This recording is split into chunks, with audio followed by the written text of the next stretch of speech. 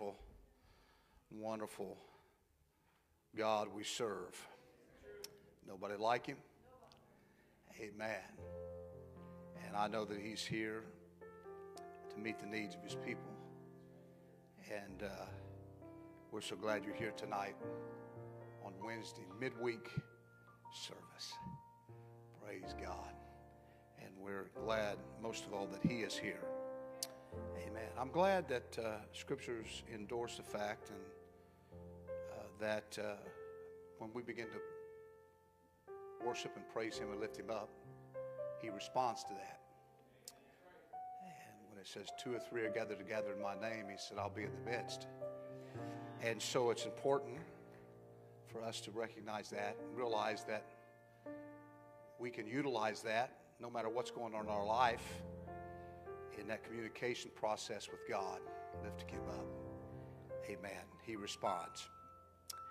We're going to go back to Colossians, the book of Colossians tonight. And I want to finish up chapter 1 and begin in chapter 2 of Colossians. We are looking to slowly but gradually get back in full swing of things. And our Sunday school, our kids, they're function at the bit. So our Sunday school department's working on that. And they will be having those classes. Actually, it won't necessarily be classes, but they do this thing once a month where they're all kind of out in the open. And so they're going to work on doing that and some good old-fashioned social distancing and a whole lot of hand sanitizers. In fact, let me just spray some on my hand here. Anybody need prayer right now? My hands are clean. Praise God. But here in the scripture, Paul talking to the Colossians and proclaiming the lordship of Jesus, after explaining the central truth of the gospel of Jesus Christ and the lordship of Jesus in both creation and also in redemption. Here in Colossians, it briefly focuses on Paul's ministry of proclaiming the gospel. And I believe that that is something that all of us must be very involved in our lives. You say, I'm not a preacher. No, but you're a Holy Ghost-filled saint of God. And I think all of us can be an evangelist to our world that we live in.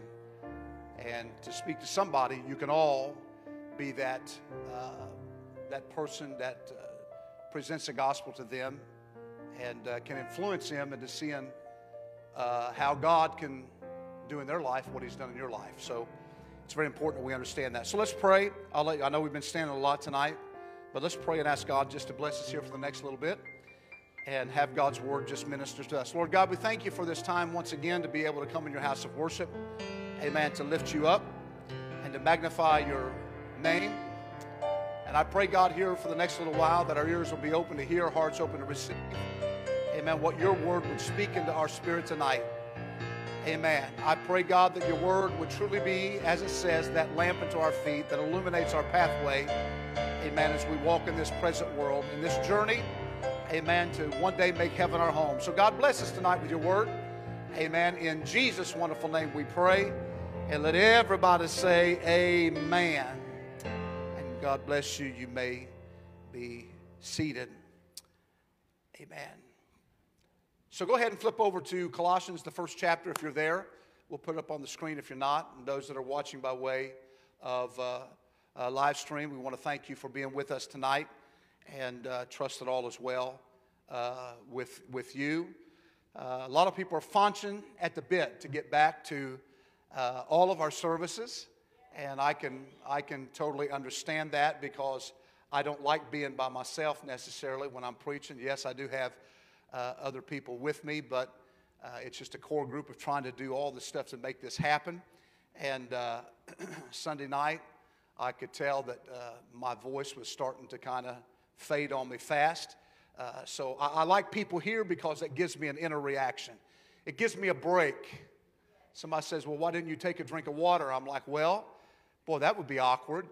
There's nobody praising God, nobody doing anything, and I just have to stop for a moment and take a drink of water. Amen. But when you all are here, and you start worshiping God, that just gives me a little moment there to get that drink of water. Amen. So let's look at verse 24 of chapter 1 of Colossians. Who now rejoice in my sufferings for you, and fill up that which is behind of the afflictions of Christ in my flesh for his body's sake, which is the church. Everybody say the church. Whereof I am made a minister according to the dispensation of God, which is given to me for you to do what? Say it with me. To fulfill the word of God. Verse 26 says, even the mystery which hath been hid from ages and from generations, but now is made manifest to his saints, to whom God would make known what is the riches of the glory of this mystery among the Gentiles, which is Christ in you, the hope of glory, whom we preach, warning every man and teaching every man in all wisdom, that we may present every man perfect in Christ Jesus, whereunto also labor striving according to his working, which worketh in me mightily. So here in verse 24 of this text, the Apostle Paul suffered to preach the gospel. There was suffering going on. So he did not participate in the work of atonement, as we know, for Jesus Christ alone was the one sacrifice for the sins of the world. But Paul's suffering was ministerial and not mediatorial. Paul endured hardship and persecution for Christ's sake, specifically for the sake of the church. And so doing, he entered into the fellowship of Christ's sufferings. So the same love that motivated Christ to sacrifice his life, also that same love motivated Paul to minister, amen, the word of God. And so in fulfilling his ministry, we understand he suffered for Christ's sake.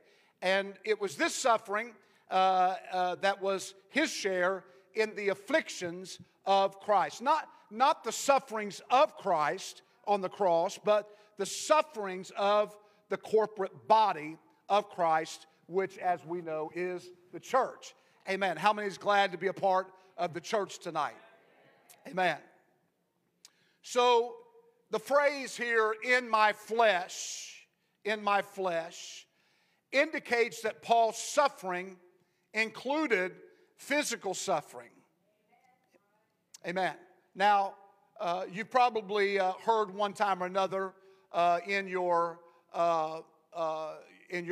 life of living for Christ, if you've been around long enough.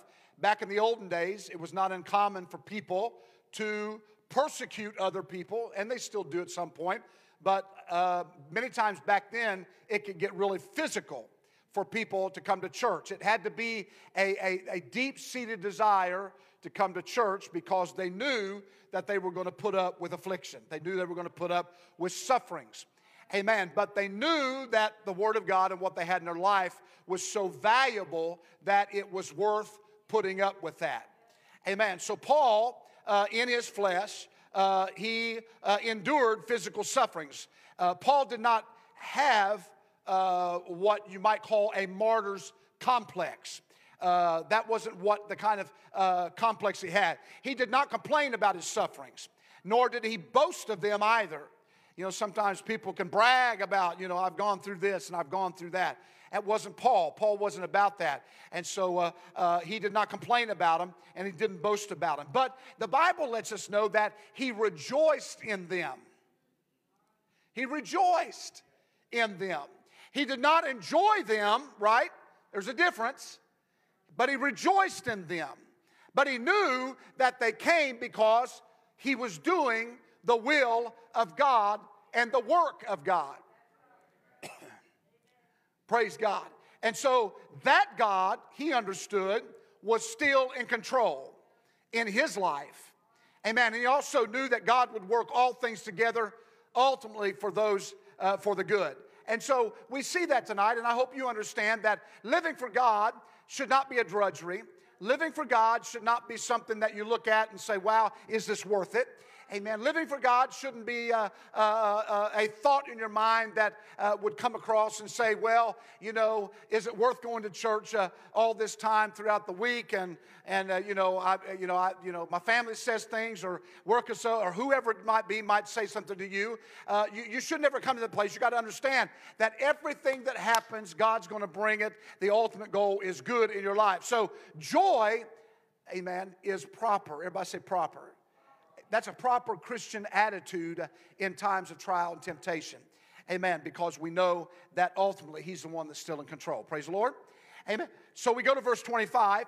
And in verse 25, here it identifies Paul as a minister or a servant of the gospel or of the church. And God gave Paul here a dispensation, a time to serve the church. Amen. God knows when you look at the life of Paul, when he was previously Saul, and look at all the havoc that he brought onto the early church, and you see everything that he done, and then all of a sudden to see the change of heart, what God can do. That just lets me know that God can do anything in anybody's life. Right? Makes no difference who we are. Amen. If we give ourselves over to the Lord can transform us. Amen. And make us into a minister or a servant of the gospel. Amen. To talk to other people and reach out to other people so that their lives can likewise be changed. So his apostleship, in particular, his calling to preach the gospel to the Gentiles, it came from God. Now, I'm going to say something here because this is very important for all of us to understand it. And, understand that the ministry or the call comes from God. It is not something that you can survive if it is self-appointed. If somebody self-appoints themselves, is that grammatically correct? To kind of be a minister of the gospel, I self-appoint myself. This is what I'm going to do. They're in for a rude awakening, because when the trials and troubles and tribulations come, they're not going to be able to handle them. Why? Because they haven't approached it in the correct manner. But when God calls you and God moves on you and your relationship with God is at that point, you can go through things, and even though they might be tough, you still know that you have somebody to fall back on and one that can help you and protect you during that time, right? Let's clap our hands and praise Him. He's worthy of that. So, he was not self-appointed, he was God-appointed. And so the purpose of his ministry was to proclaim and fulfill the word of God, not his own purposes and his own ideas. See, the one thing I take from the gospel and the one thing I take from this is the fact that simply that I'm not preaching my purpose, or I'm not preaching my ideas. It's not about Dan Heideball. It's about the word of God. Amen. And when you deviate from the word of God, that's where fallacy comes in, and that's where problems come in. You got to stick to the word. Amen. And if you got questions, get with somebody and begin to hash it out and begin to gain the knowledge that you and I all need. Amen. So that we can do it correctly, right? Amen. We want to rightly divide the word of truth. And so he didn't do it for his own purposes, his own idea, because God gave him a ministry for the people, for us, for the church. Amen. For his readers. Amen. I don't know about you, but when I read the word of God, I'm reading it so that my life, amen, can receive something from it. Right? Amen. When I listen to a Matthew, Mark, Luke, John, Peter, Paul, whoever, in the New Testament, and I go to the Old Testament and I listen to Old Testament writers. When you're doing that, a lot of times I like to put myself in that place as it is speaking to me. Amen, because I want to receive something from it. Even though I know it might be talking to a certain group of people or whatever at that time, I still believe that you and I can also glean from the Word of God. It's for us today, right? Praise God. I can receive just as much out of the Old Testament when I'm reading the Old Testament, but you got to understand the Old Testament and the New Testament are like hand and glove. Amen. They go together. You got to have both of them. And so the Colossian church was part of the body of Christ, and more particularly, the city of Colossus was a Gentile city. And so Paul, thus for, established his authority to teach the Colossians and address the heresy that was in the midst. Amen. I don't know about you, but I always want to have somebody in my life that can speak into my life and address something that I may not see as something that could be that damaging, but yet they can speak clearly into my life and let me know where the fallibility is in that thought process. And so Paul said, you know what? To the Colossians, I'm here to help you grow in Christ, right? So verse 26 begins to elaborate upon Paul's ministry and upon his message. And the commission that God had entrusted him to him was to proclaim the mystery or the secret. Everybody say secret. How many like secrets? Come on now. Huh? You know, Christmas time, when all the packages and the gifts, or your birthday, or Father's Day. Well, Father's Day, we really don't get gifts. Mother's Day. All the ladies say amen. We just come through that. And, you know, there's something about that package that's wrapped. There's something about that package with that ribbon and that bow. You remember the kids? Amen. Back in the day, they would grab it and they would shake it, and they would always try to talk you into letting them open one gift.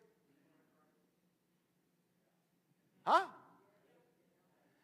There's something, the mystery of it, the secrecy of it, that not knowing what it is, but you know it's for you. Right? Amen. And so God gives Paul this ministry to proclaim the mystery or the secret that had been hidden in the past, but now, amen, was now revealed to who? The saints. Hallelujah. Amen. And so Paul elaborates on this message, upon this ministry, this commission that God had entrusted him. And so, verse 27, God himself willed that this mystery be revealed to all believers, including the Gentiles. Thank you. Whom we would fall into that category. Right? Amen. So thank God that he includes us. Thank God that there's the message, the same message is for us today. So the phrase, the riches of the glory of his mystery, of this mystery, speaks of the profound, invaluable, magnificent character of the mystery. Amen. And so the language is kind of reminiscent to the frequent use of riches that is written about in the book of Ephesians. And Colossians 2 and 3 that we previously went over also speaks of riches and treasures where? In Jesus Christ. Everybody say in Jesus Christ. So what is the mystery? The mystery is Christ in you, the hope of glory. Christ in you, namely the promise and reception of the indwelling Christ. Hallelujah. How many is glad, amen, that you've been filled with the baptism of the Holy Ghost? Praise God. Nothing like it. Talk about transformation. So while the phrase may refer to Christ's presence, the mystery, or the Christ in you, the hope of glory, it may refer to Christ's presence in the church corporately, all right? Meaning Christ in your midst, which we like. It seems, though, that the more prominent thought is Christ's presence in us individually. Amen. That is Christ within you. Amen. Because he is in us, we have hope. Right? Amen. I have hope, amen, for tomorrow. I have hope for glory. So Christ dwells in us as we would say the Holy Ghost, Holy Spirit. And the way we receive that is by what? It's the Acts 2:38 message. We talk about it. It's the death, burial, resurrection. It's repentance of your sin, baptism in the name of Jesus Christ for the remission of sins, and being filled with the baptism of the Holy Ghost. Amen. That's what it's all about. You receive, when you're filled with His Spirit, amen, you are receiving His Spirit, right? Amen. And that process, you have to repent, be buried in His name, be filled with His Spirit. So the New Testament believers enjoy the indwelling presence of Christ in a way unknown to the believers in earlier ages, right? Amen. And so I'm so glad that that's where we're at right now, is that He dwells in me. So that means wherever I go, amen, no matter where I'm at, I can call on His name and He's there, right? Amen. He's there to be my compass. He's there to navigate me. He's there to correct me when I let my emotions go. He's there, amen, to work on me, right? I don't have to go to somebody else, amen. It's on the spot where God can touch my life, whether it's in my car, whether it's at work, wherever we might be. The presence of the Lord is there with us. Are you glad for that tonight? So the baptism of the Holy Ghost was available to the saints of the early generations, but from the beginning of the New Testament church, amen, on the day of Pentecost, all saints, not just the apostles, received the Spirit. So not just the upper room folks, right? Amen. Not just those 120 in the upper room, but yet when it spilled out of the upper room, amen, and the message went forth, 3,000 were added to the church that same day. Man, you want to talk about one big baptismal party, whatever you want to look at it. I look at it that way. I'm like, where's all the pools? Where's all the rivers? Where's everything at? Then it goes on to say 5,000 more. And then it's just multitudes of people were receiving this message and their lives were being changed. Amen. How? Because of the message, because of the outpouring of the Spirit of God on the people. So Christ's indwelling presence is our hope of glory. Or another way to look at that is our pledge of final glory. Hallelujah. Oh, somebody say hallelujah.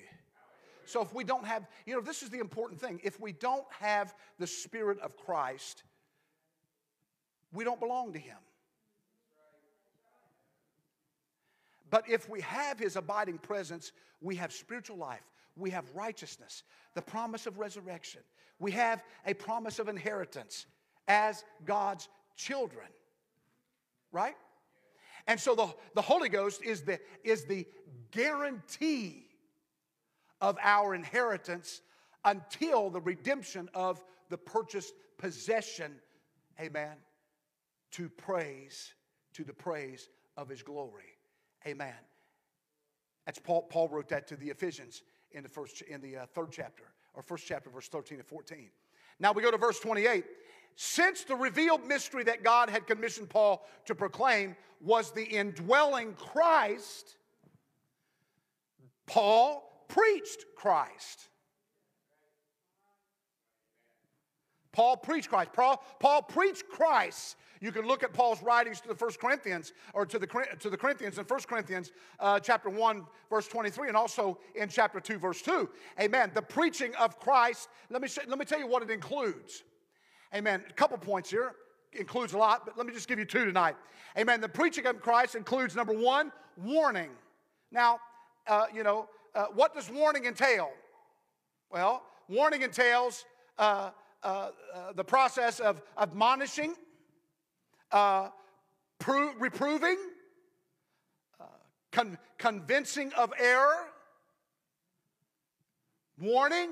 We don't really like that kind of preaching, right? We don't like that preaching that steps on our toes or corrects us. We live in a generation that don't like correction. They don't like to be told they're wrong. They want you to coddle them. They want you to burp them. They want you to pamper them. They want you to just make sure that they're the cutest thing going and the best thing going, and there's nothing, they're everything and more. But yet they don't want the correction. Don't correct me. Don't tell me I'm doing wrong. Don't tell me. Don't try to preach a message of conviction on me. Amen. But yet Paul said, amen, the preaching is to warn people by admonishing them, by reproving them, by convincing them of error in their life. That's what the word's all about. Amen. You don't just take a portion that you like and do away with the rest of it. You know? How many's ever had that old Bible in your house, or you found it around the church? You'd find Bibles that all of a sudden you open up and there was portions of it gone. It had been around so long and things got, and it wasn't there. But I still can't throw it away. It's just, have you ever tried that before? Have you ever tried to get rid of something like that? It's like, we stack them up, whose Bible is this? Whose Bible is that? Whatever. And you just have a hard time just doing away with it. Why? Because we understand, this is my personal opinion, okay? I understand that is the Word of God. Amen. And if I can give it to somebody, it would be much better off giving it to somebody that they could take that Word of God, even though it might be a used Bible, beat up Bible, whatever. It's still the Word of God. And it's that Word that the Bible says is a lamp unto our feet. It's that Word that leads and guides us in the present world. It's the Word that convicts us, amen, that shows us the way. Amen. So don't be afraid of the warning. The warning is there actually to help us. Amen.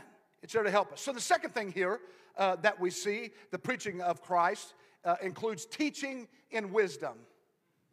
Teaching in wisdom. What does that mean? Just a simple thing. Instructing in truth. I don't know about you, but if somebody's going to minister to me the Word of God, I want them to minister to me the truth. Right?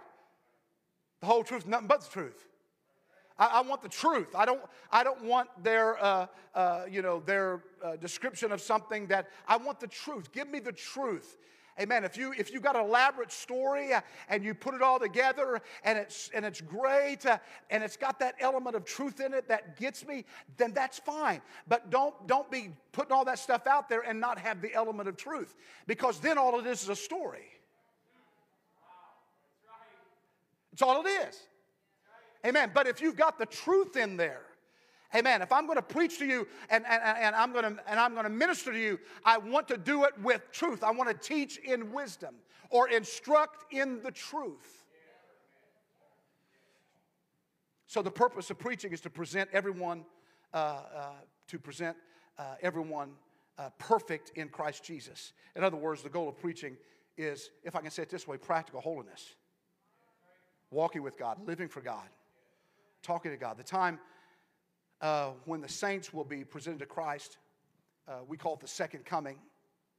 The thought here is similar to 1 Thessalonians 5:23, when it says, "And the very God of peace sanctify you wholly, and I pray God your whole spirit and soul, the body be preserved blameless unto the coming of the Lord Jesus Christ." Now, the word perfect, everybody say perfect. The word perfect is translated, me and Brother Tyler was going over this before church, from, I say teleos, and that's probably the English, more of the English reading of the word, which means simply mature, fully grown, or complete, or whole. Perfect. Mature, fully grown, complete, whole. So the Christian life is a continual process or a continual growing process. Right? It's a continual growing process or a process of perfecting holiness. So no one is absolutely perfect. If you think you're perfect, then I hate to break the news to you, but you're not perfect. In fact, we have some serious flaws, right? It's like my dad said one time when somebody says, I'm just not, about Pentecost. You know, Pentecost, we get emotional, right? We get emotional, right? We clap our hands. Some are more emotional than others, but we all love God. We'll raise our hands. People cry. They clap their hands, whatever. Some people run the aisles, and, you know, people will do things like that. It's what it is. And so somebody would say to my dad, I'm just not emotional. That's all emotion. My dad's process was, put your hand out there and give me a hammer. Let me hit your hand and see if you have any emotions. Folks, we are emotional people. So let me tell it to you this way. Let me just give it to you this way. If we come to church and we say we're not emotional or that's too much emotional, but then you go out to a ball game somewhere and you scream yourself silly, scream yourself hoarse, or you go do any other kind of a function that you do and you're hopping around yelling, screaming, laughing, and all that kind of stuff, and then you want to say church is too emotional. Let me start. When you get filled with the Holy Ghost, you're going to feel emotions. When you pray, you're going to feel emotions. This is an emotional relationship. Amen. Because, you know, it's one thing. I'm emotional because I know what God's done for me. I'm emotional because I know, amen, that I have a hope and glory. I'm emotional because I know He's preparing a place for me that where He is, I can be also. I'm emotional about that. Amen. If you believe that tonight, why don't you clap your hands and praise God.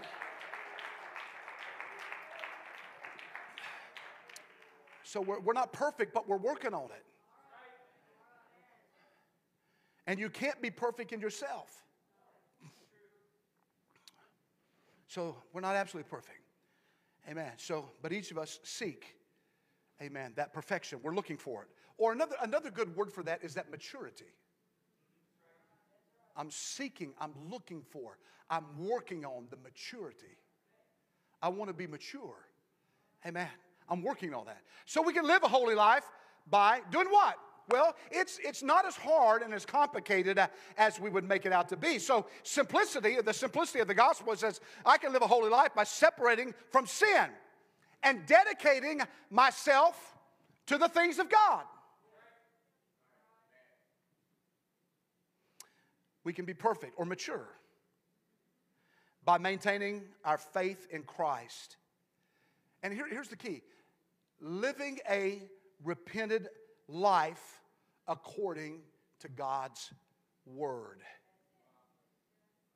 Seeking to grow progressively more Christ-like. It's a process. I want to be more Christ-like. You know, it's like the old song, to be like Jesus, to be like Jesus. On earth, I long to be like Him all through life's journey from earth to glory. I only ask, right, to be like Him. So it's a process. Amen. And I want to be more like Him. And that's why the indwelling of His Spirit is so important, because it's what helps us to be more like Him. Praise God. Somebody say, praise the Lord. So, understand this too. God expects continual growth in Him. Continual growth in grace, knowledge, and also increasing production of your spiritual fruit. That's another thing too about walking with God. God does not fill us with His Spirit to end up just kind of being, your tree should never lay dormant. You know what I'm saying? Your tree should never have leaves and no fruit. Right? We've got fruit trees in our backyard. Not because I put them there, but my wife she loves her fruit trees. And so we have fruit trees. We got, you know, and some have survived and some of them haven't. But it's even though they're planted and they look good and the leaves are on it, if it doesn't have fruit, then what is its real worth other than shade? I like it, Brother Singer, when we get pears that big around off of it. And people look at them and go, wow, man, where did you get those? My backyard. And we'll get the 5-gallon bucket, we'll give some and give them to the neighbors or just whoever will take them, because, all they're going to do is fall to the ground in the backyard, rot, and then all the honeybees come. And then in the process, like what happened to me last year, in the process of finally going out and trying to pick them, I step on one of those rotten things, go back in the house to get something from my wife, walk out to the garage. As I'm coming back through the house, all of a sudden, I start feeling these stings in my leg. And a little booger grew up. A couple of them flew up my pant leg when I stepped on them. And so they started lighting me up. You say, well, Pastor, what did you want to do? I wanted to go take an axe at the root of the tree and cut the tree down.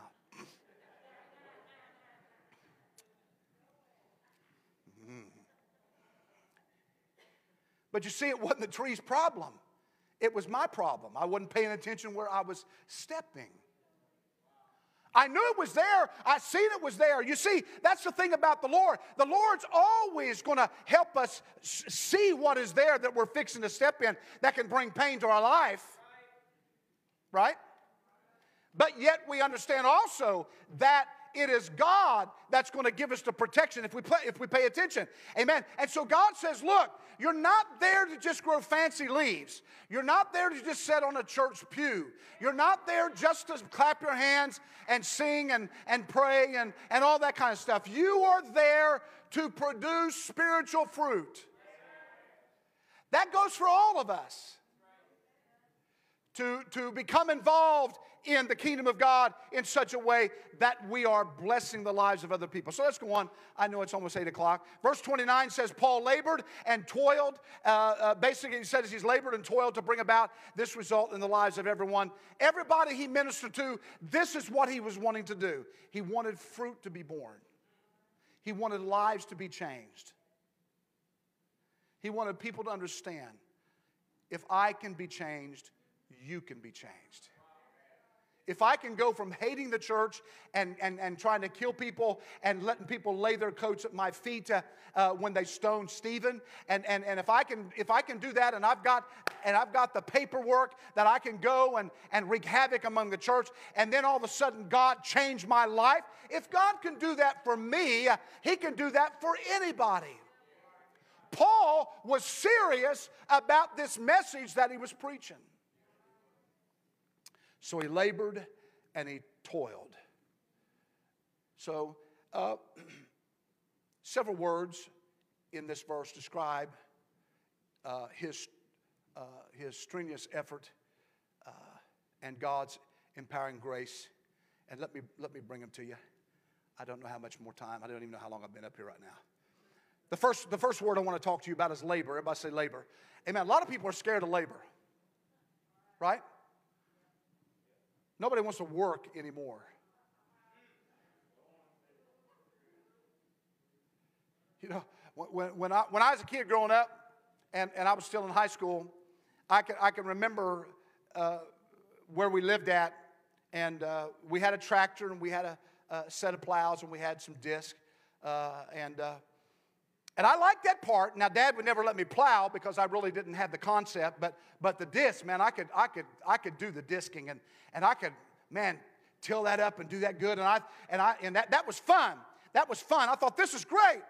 But if I would only thought that this acre of ground you are plowing up and you're disking up right now, in the heat of the summer, when you want to go out and play ball, or you want to go do this, you want to go do that, your dad's going to give you 2 5-gallon buckets and say, go pick beans. And after you're done picking beans, you can go. And I would go out there and I'd put one bucket down, and I would sit on that bucket and I would start picking green beans. And I looked down that row, and that row, I'm like, oh my goodness, I hope there's a lot of beans on these plants. And then I would fill those buckets up. Labor. Sometimes we want the benefits. We want the things that are enjoyable, but we never want to labor for it. You know, we want the Holy Ghost to fall. We want this. We want that. We want everything to happen. Pow, pow, pow, microwave, and all this kind of stuff, but we never want to labor for it. In other words, if we want that to fall, then there's got to be something that happens as us. There's got to be that prayer time. There's got to be that study of the Word. There's got to be that time you spend in inviting and touching the hearts and lives of people, or talking to somebody and helping to get them to feel better, get some joy in their life, whatever it might be. There's labor involved. And when we put labor into it, then there's a good result that's going to come from it. Labor. Here's what it says. Toil, carried to the point of weariness or exhaustion. That's what labor means. Toil, carried to the point of weariness or exhaustion. And it's a word that, like I talked about, is often used about manual labor. How many have ever been just wore out? You've worked, you come home, and you're just wore out. You're tired. You're exhausted. How many's ever said that before? I'm exhausted. Labor. Another word is striving. Simply means struggling, agonizing. In other words, it means the most strenuous and self-denying effort. And when you look at this word, striving, it carries the athletic connotation of contending in the arena or engaging in a contest. There's a struggle.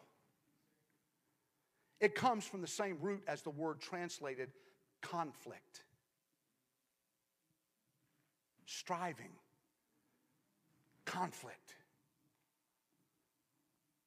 Engaging in contest. Striving. Another word used here is working. Working just simply means energy, operative force, power in action. So Paul did not merely toil and struggle according to his own human strength and ability, but according to God's working, which worked in him.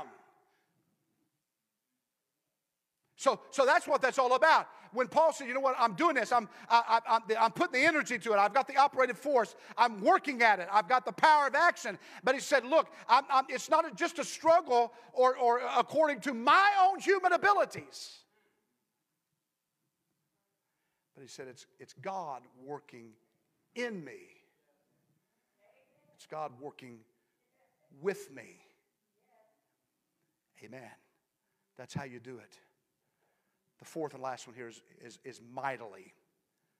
You know, it comes from that word of dunamis, in power, in strength. God's working through Paul, as we see it here. God working through him. It was powerful. Everybody say it with me, powerful. How many's ever been in a service you said, man, that was powerful? We'll use words like powerful. We'll use words like awesome. We'll use outstanding. Man, the presence of the Lord was in the place. It was powerful. Right?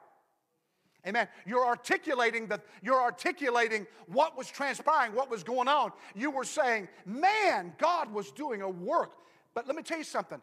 God's going to move, but when God moves, if we are working with him or in concert with him and he's working with us, man, that thing just goes up like a powder keg. You know, preachers call that kicking the bucket. When services get moving like that and people start coming to the altar, and you know if you stop it right there, that it's just going to quench the Spirit of God. You don't want to do that, so you kick the bucket. And you just let people go. And you just begin to move into that area where God's wanting to do things. So mightily, everybody say mightily. Amen. So Paul, the preaching of the gospel requires strenuous and even agonizing. Come on up and help me out. Agonizing work, human toil. And it may involve considerable human suffering. Huh? Hey, it's one of the, but understand this, we don't stand alone.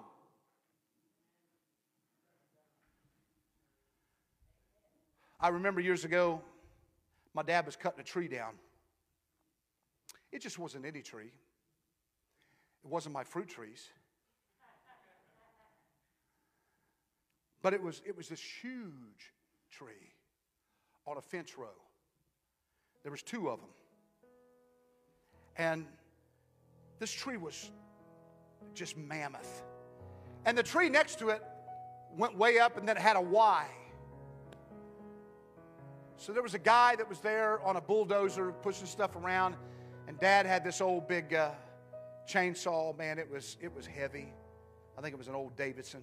And he had cranked that thing up and proceeded. He had it all worked out to where he would cut that tree. He was working, he was toiling, he was sweating, it was hot. And he felt that that tree was going to fall into the Y of that other tree, and then he could just begin to take it down. What he was not ready for was he got so far through, and when that tree went to fall, that it would twist and buck up.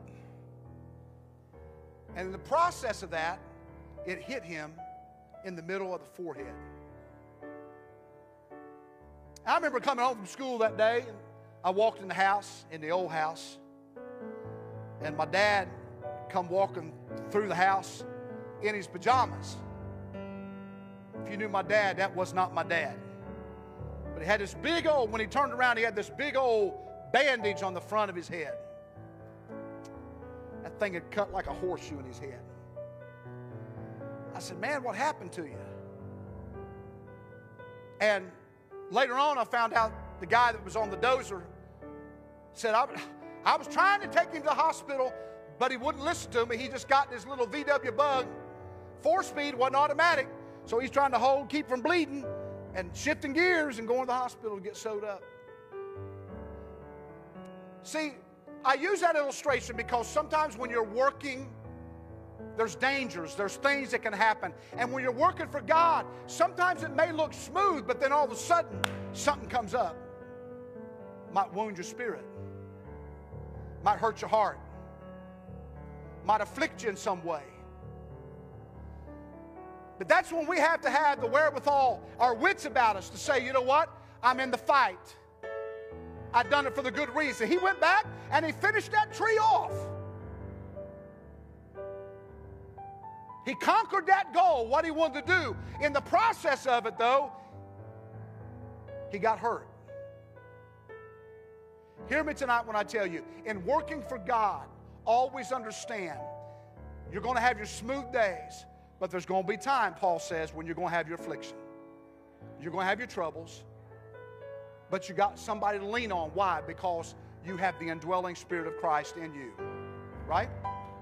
Amen. And it's that indwelling Spirit that's in us that gives us the hope of glory. So don't ever, let's stand together. Don't ever forget, amen, how important it is to stay in tune with the Spirit of God.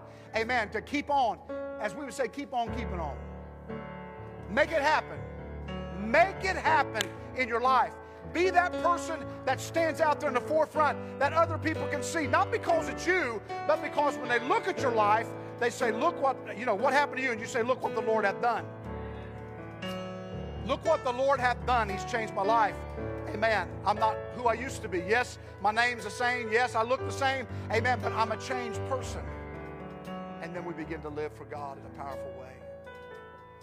So I'm praying tonight. I'll pick up where I left off. I'm praying tonight that God would help each and every one of us as we walk with Him to realize in this day and time that we live, we're going to see more and more around the world, amen, where the frustration of people and all the stuff that's going on in our world today, that as a body of Christ, our job is to reach out to the hurting, reach out to those that are going through a tough time in their life, to let them know, look, everything's not perfect in my life, but I'll tell you who I've got to lean on. I've got Jesus Christ to lean on. He is my hope, my salvation. Praise God. So before we leave tonight, I want to pray and just ask God to touch us and minister to us and to bless our lives. Amen. And just remember, we're still trying to practice some of this social distancing stuff. So, amen, let's be mindful of that as we close. But would you raise your hands right now and just ask God to touch your life? Lord God, we thank you right now for your word. We thank you for the power of your word. Lord, we thank you for this opportunity that we have again tonight to come into your house of worship. Amen, to lift you up and to give you honor and glory. Let's do your wonderful name. We thank you, Lord Jesus. Amen, because we have strength. Amen, we have hope in you. And I pray, God, for not just those that are here tonight, but those, amen, that are watching across the internet waves, Lord Jesus, that you would minister to them. Lord, let them glean from what we spoke about tonight. Let them feel your power. Amen. Let them feel the hope, amen, in you. And I pray, God, that you would bless each and every one of us. Amen. Lead us and guide us. Go with us. Amen. For we know, Lord Jesus, that without you, we are nothing. Amen. And it's through your strength and your power, amen, that we can walk in this world with our head up, knowing that one day you're going to come for your church. Amen. That trump of God's going to sound. The dead in Christ are going to rise first, and we which are alive remain. We're going to be caught up together to meet them in the air, and so shall we ever be with you. And so, Lord, I pray, God, tonight to help us always strive for that and do what we need to do, because it is necessary, amen, to continue to live for you. God bless us, I pray, in your name. Amen. And help us to be that vessel to take your word to those, amen, that are in this world that are lost and dying. In Jesus' wonderful name we pray. And let everybody say amen. Amen. God bless you. We will see you Sunday morning. I would say, in Jesus' name.